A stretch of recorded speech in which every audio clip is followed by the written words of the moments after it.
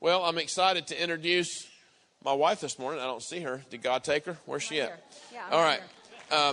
Wendy, won't you come on up here? I came bearing gifts. Just a moment. You're going to start there, okay? Yeah, I'm good. I have some, this is an amazing basket. I've had it for a long time. I don't even know where it came from. But don't you love this tab? Like, it's like the perfect basket, isn't it? Okay, so I have some grapes here because I know people like grapes. Isaiah, where'd you go? Oh, fantastic. You're right in the middle where I can't get to you. Okay, I'm going to need for you to pass these grapes down to him because he asked for them earlier today, and I couldn't give them away because that would mess up the object lesson. And I have some apples here. Yeah? Here. There you go. All right, and anybody else? Ruthie, no, you should have had breakfast at home, maybe. Here you go, sweetheart. Okay. Don't give it to that girl with a little top knot. Okay? She'll try to take it from you. You know, I do love fruit. Kimmy, I know you're... Can you do apples? Yes. Oh, good. See? Bless the Lord. I'm sorry. Where did he go? Josiah, good gosh. Paige, just here. Give it to him. That child, he loves to put food in his belly. Yes, he does. You know, I mean, we talk about fruit a lot, don't we? We talk about fruit a lot when in the spiritual life of what is the fruit. What is your fruit? You can judge a situation, a person by their fruit. You know, but sometimes I think that maybe we might have a bit of a misguided perspective about fruit in general. You know, let's be honest. Let's take a look at a couple of pictures that are very norm to most of us. We go into a grocery store, and there's a plethora of fruit. It's beautiful. I don't know where that store is. That's a nice store. I would want to shop there. You know it's a good store when they've got, like, really good music on and, you know, and things are displayed. You're just like, this is amazing. And then you're smart enough because you've been to, like, Niven's Apple Farm. You've been to Skytop Orchard. You've been to these places. You're like, I know that it just didn't pop up on a shelf like that. It came from a tree. So, you know, and so we go to these orchards and we stand by them and we might even pick them off. I don't. I just buy the bags. You know, I figured somebody enjoyed that. Why take that from them?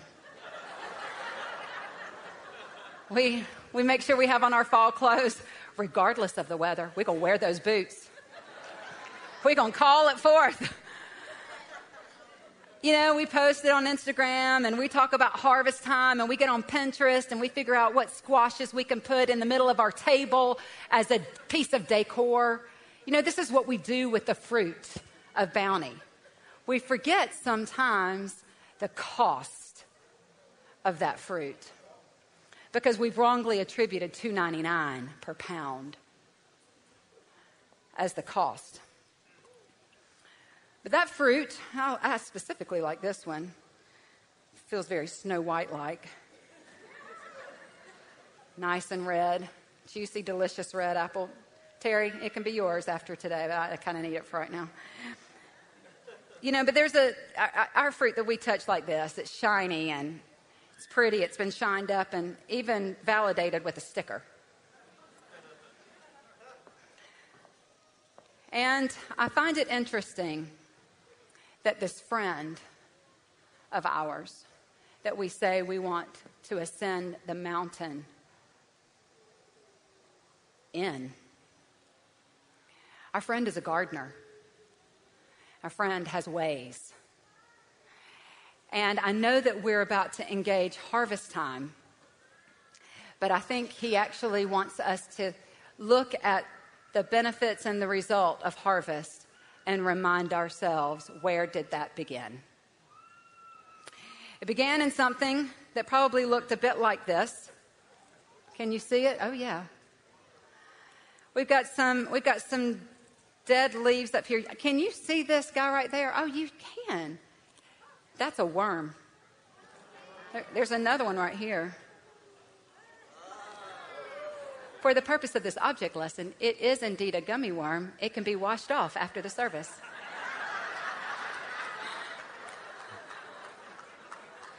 You've got some rocks in here. You got some rocks in here. And just on the surface, when you walk outside, you see this and you don't think much about it, but there's a lot going on underneath. A lot happening under here. I want us to take a look at some scripture to let be our backdrop. It will be familiar to you for those of you who have been in the church for a while, for a long time even. You may actually know this parable, but I want us to read together this story. I want us to follow along in this story together. From Matthew 13, we can go ahead and bring that. Jesus, he taught them many things by using stories. Moms and dads, I'm telling you, so much can be learned if you'll just open up that kid's storybook Bible. It will bless you in ways you had no idea. Jesus chose to do that in these kinds of settings all the time. Stories, parables that would illustrate spiritual truths, saying, and he said, consider this. There was a farmer who went out to sow seeds. Now, these seeds, let me just jump in real quick. Think a little basket or a little handbag here, and it's seeds. Every seed is the same, right? We're going to determine what is different. It's not the seed. It's where the seed falls. Let's keep going. And he cast his seeds, and some fell along the beaten path, and birds came and ate them. Other seeds fell onto the gravel that had no topsoil. The seeds quickly shot up, but when the days grew hot, the sprouts were scorched and withered because they had insufficient roots. Other seeds fell among the thorns and weeds, so when the seeds sprouted, so did the weeds, crowding out the good plants. But other seeds fell on good, rich soil that kept producing a good harvest. Some yielded 30, some 60, and some even 100 times as much as he had planted. If you're able to understand this, then you need to respond. I want to tell you a little bit about soil. I do not pretend to be a farmer, nor did I come from a farming family, but I am along the lineage of a man who has invested his entire life in the turf business. Standing here before you today is a Tift County Science Fair winner. Did I win third in the state for my science fair project that involved soil because I was able to grow grass that should not grow in the wintertime in the wintertime? Indeed, I did. So standing before you is a seventh grade educated soil speaker. And that's where it ends. So we're going to keep things basic. For all the farmers and all the gardeners out there, be like, that's so much more. I know it's more than that. I'm just not, I don't know. I know, but I don't know. So we're going to go with the basics here. Let me tell you what soil needs, though. This is what I do know. Soil needs 4 things to be soil. It needs rocks.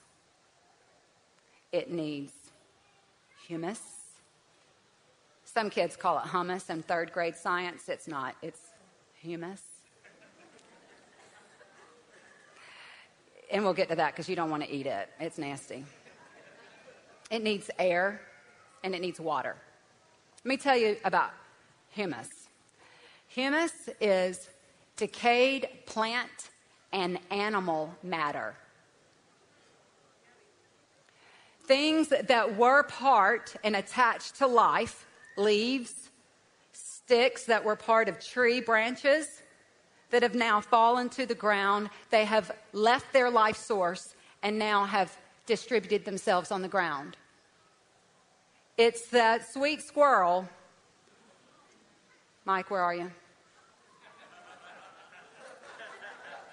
Children, I will refrain from the quantity of squirrel that no longer have their being on his property. It's that squirrel. It's that worm that you forgot and you didn't see it and you stepped on it and smushed it. He gone. It's the roadkill that finds itself on the. Do you understand? Our Creator has designed it not only for the death to be tolerated, but to be necessary.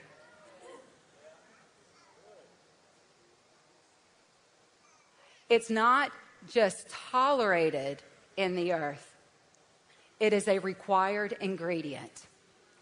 I'm going to go back and look because I heard the word topsoil, as I'm sure you did too, in that passage that I just read. Let's go back to that, I believe. Let's just start at the beginning of that. Matthew 13 passage. There was a farmer who went out to sow seeds. Next verse. Cast seeds fell along the beaten path, and the birds came and ate them. There was no soil. Other seeds fell onto gravel that had no topsoil, had no humus. What happens to soil that is void of dead things? The seeds quickly shot up. Ah, there's fruit! Ah! I see it. What happened? It withered because it had insufficient roots when the days grew hot. When things got tough. Strangely, death has something to do with depth. Never had that thought before. So, our friend, nothing I hold on to. A friend is a cultivator. And he takes his tools on a rhythmic basis like any good gardener would. And he comes in and he begins to take what's underneath and shift things up. Take what's on top that you go, that's dead, that's nasty, and shoves it down deep. Shoves it down deep. He's making sure there's air that's getting in there. He's making sure that the moisture that's trapped in there gets moved around, begins to pick up in other places.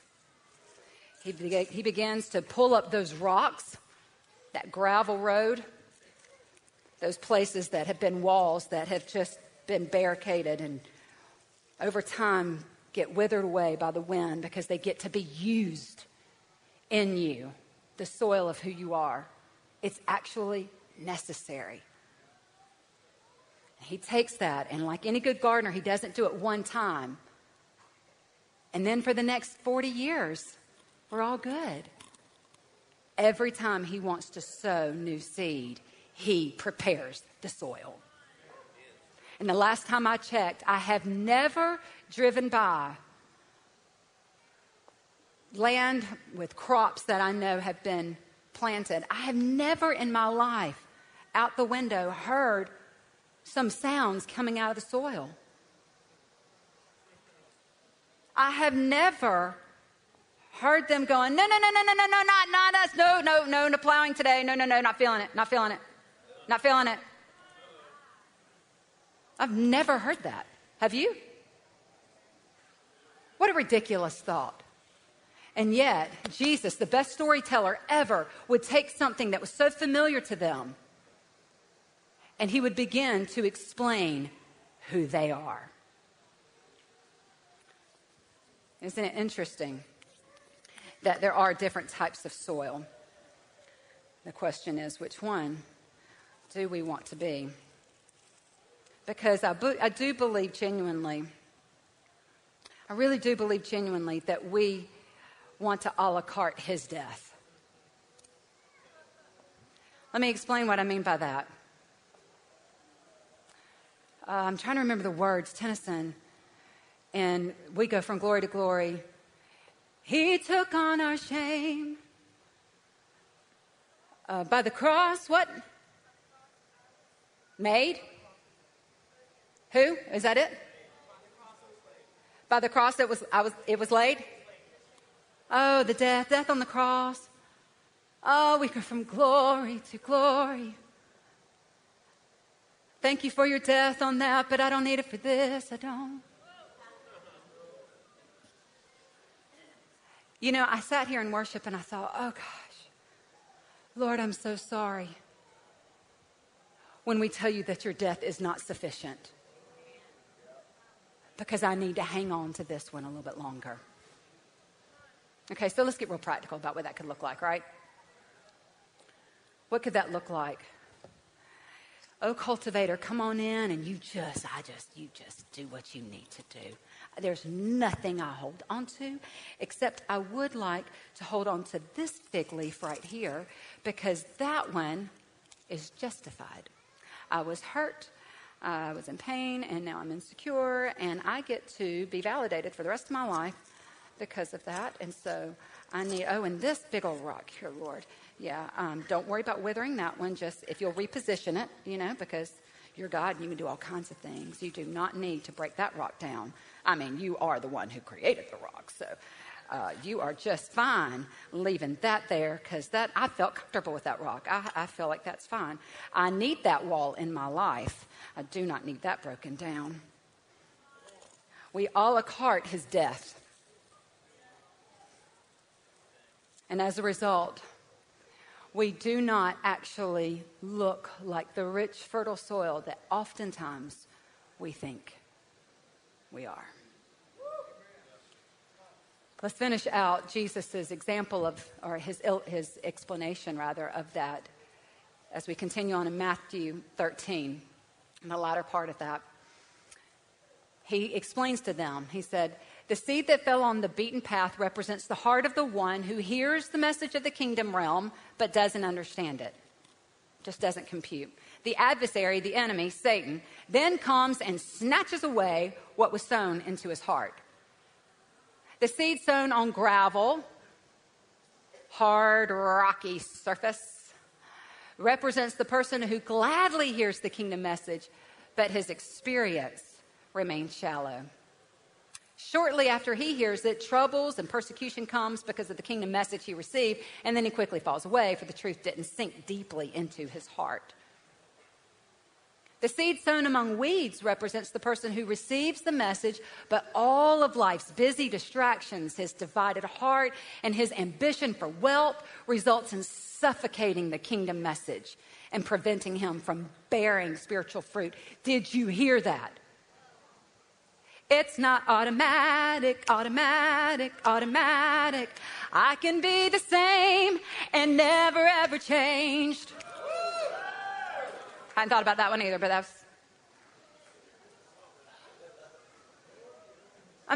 love you. I love you. I'm telling you, if I had a mirror, I'd be looking at myself. What are we doing?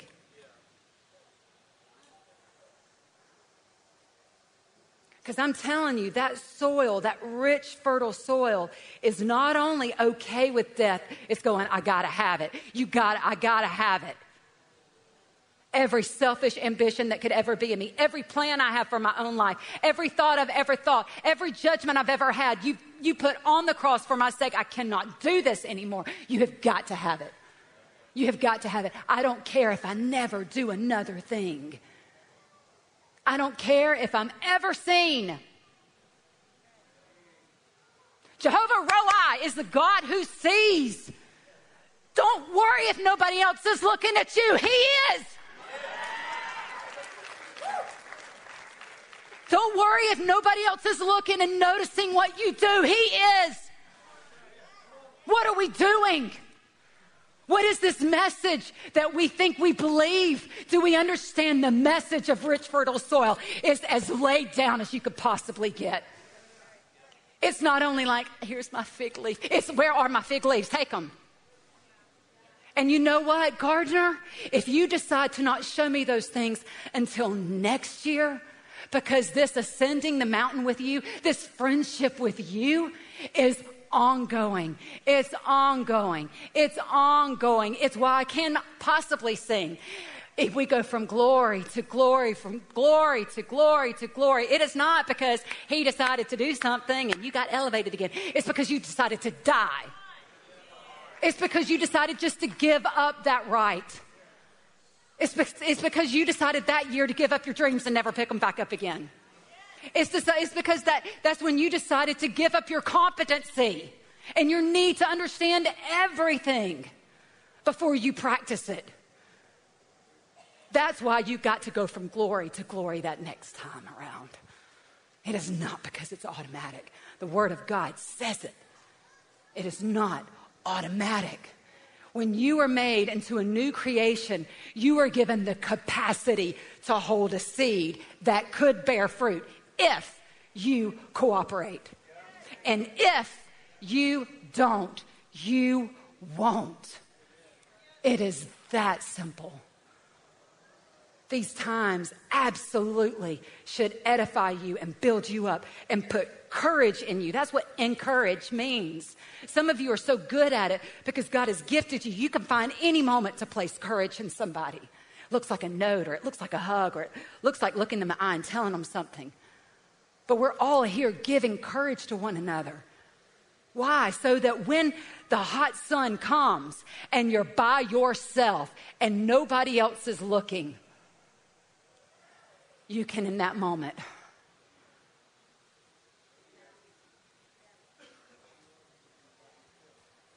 he values death so much that he did it himself. And when we hold on to things he's already died for, golly, I think that must be the ugliest way to be a friend with him. There is no friend like him, and that includes you. That includes me. My relationship with God and my ability to be friends with him, it's always lopsided, guys. He's always the better friend. It is not equal. The fact that I'm a co-heir is still mind-boggling to me. The fact that my inheritance, I get to have access as someone who has been bought in equally. I have equal access to the inheritance, but that doesn't mean I'm equated with the friend. And I think that what we've done is we've wrongly attributed our ideas of friendship to him. We've taken shallow friendships and how we hurt one another, and how we bless one another and take care of one another, how we spend time with one another, and then we attribute it to him. And the whole time he's going, I'm a completely different kind of friend. I'm a gardener who will come in and I will do hard things because I love you. I will turn things over, and I'm such a good friend. I can take what you don't love, and I can take the things that you regularly excrete. This is a poop emoji.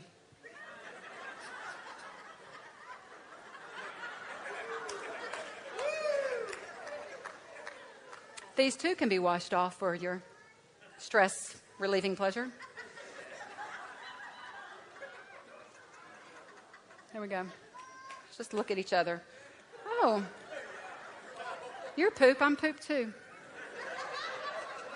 Takes one to know one. Things in us that need to be cleansed on a regular basis.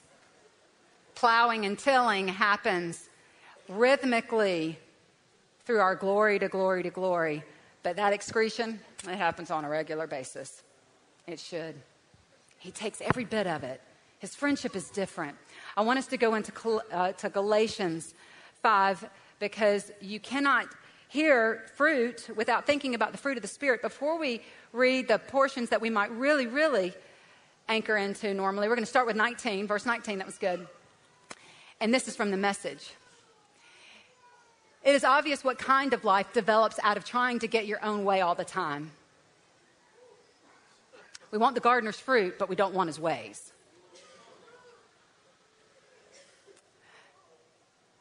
It is obvious what kind of life develops out of trying to get your own way all the time. The fruit is obvious. Repetitive, loveless, cheap, sensual interactions. Actually, the Message is a little bit more straightforward on that, moms and dads, but a stinking accumulation of mental and emotional garbage.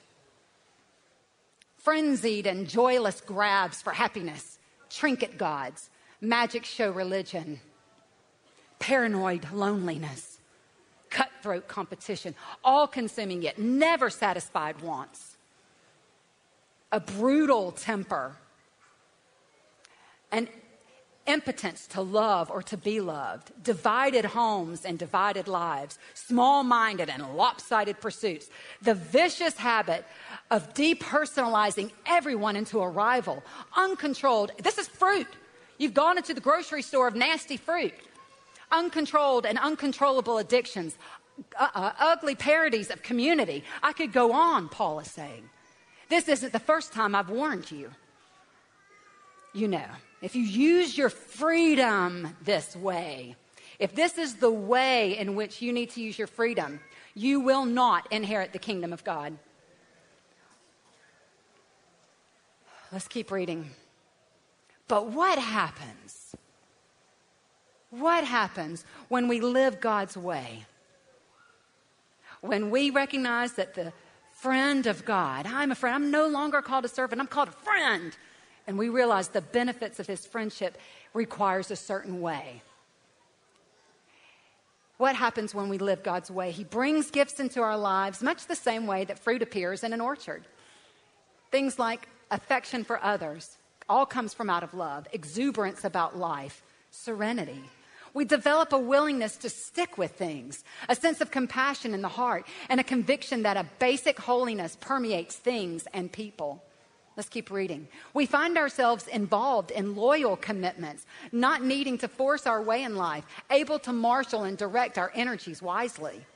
That sounds like self-control, doesn't it? Legalism is helpless in bringing this about. It only gets in the way. Among those who belong to Christ, everything connected with getting our own way and mindlessly responding to what everyone else calls necessities is killed off for good, crucified. Luke 9:23, if we can pull that up, and band, I'm going to ask you to come back on stage at this time. Luke 9:23 was read earlier. Jesus said to all of his followers, if you truly desire to be my disciple, to take on the disciplines of what it looks like to follow him, to take on the ways of what it looks like to ascend the mountain and be in friendship with him, not just in corporate times, but in quiet, alone times. If you desire to be my disciple, you must disown your life completely. Embrace my cross as your own and surrender to my ways. To get the gardener's fruit, we must do it the gardener's way.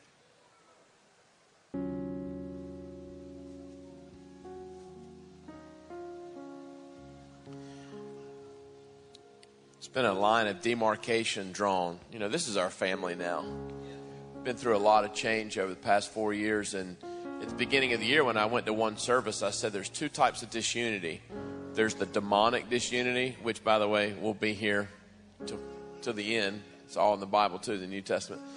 There's another type of disunity people don't talk about a lot, and that's just the unity of who a people group is, where they're going, how they're going to get there, and the why. This is who we are. We did a series about a year and a half ago on spiritual orphanhood. And this is a series on fear of the Lord. There's two words that describe Bridgeway, really. It's friendship and fear. And he is our friend. We help people walk in friendship with God. But as Wendy said this morning, he's the leader in the friendship. And the fear of the Lord is the beginning of all wisdom. So what I want to do this morning in our family service, I'm going to ask our prayer servants to come down forward. And this is a demarcation series. We're about to move into a building campaign that I'm just telling you right now, God's going to keep building here. And this is us.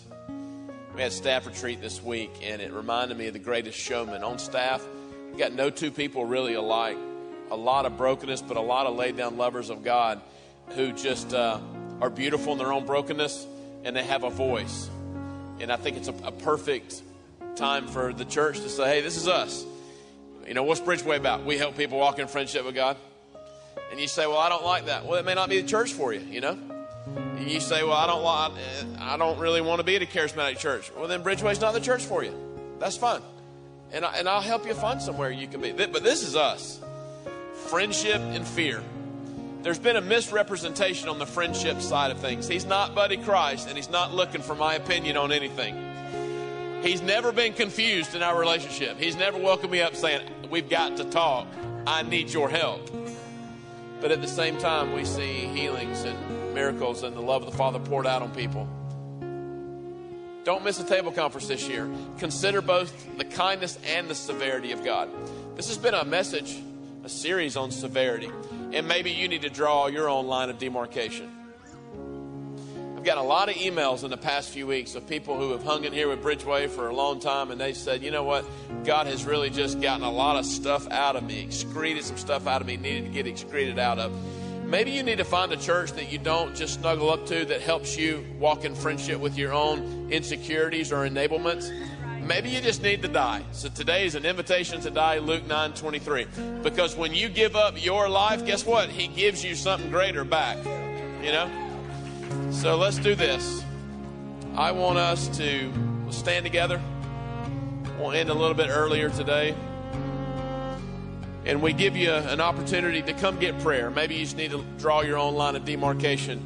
You do not want to miss tonight. Sean Curtis is going to be ministering, the Pride of San Francisco, one of my really good friends. He's got a great word. We'll speak a blessing over you. If you need prayer today, get prayer. We'll pray for anything. If you don't know Jesus Christ as your personal Lord and Savior, great place to start today. In the name of Jesus, may you never make another excuse for why you don't have what you have with the Father. Go in peace. God bless.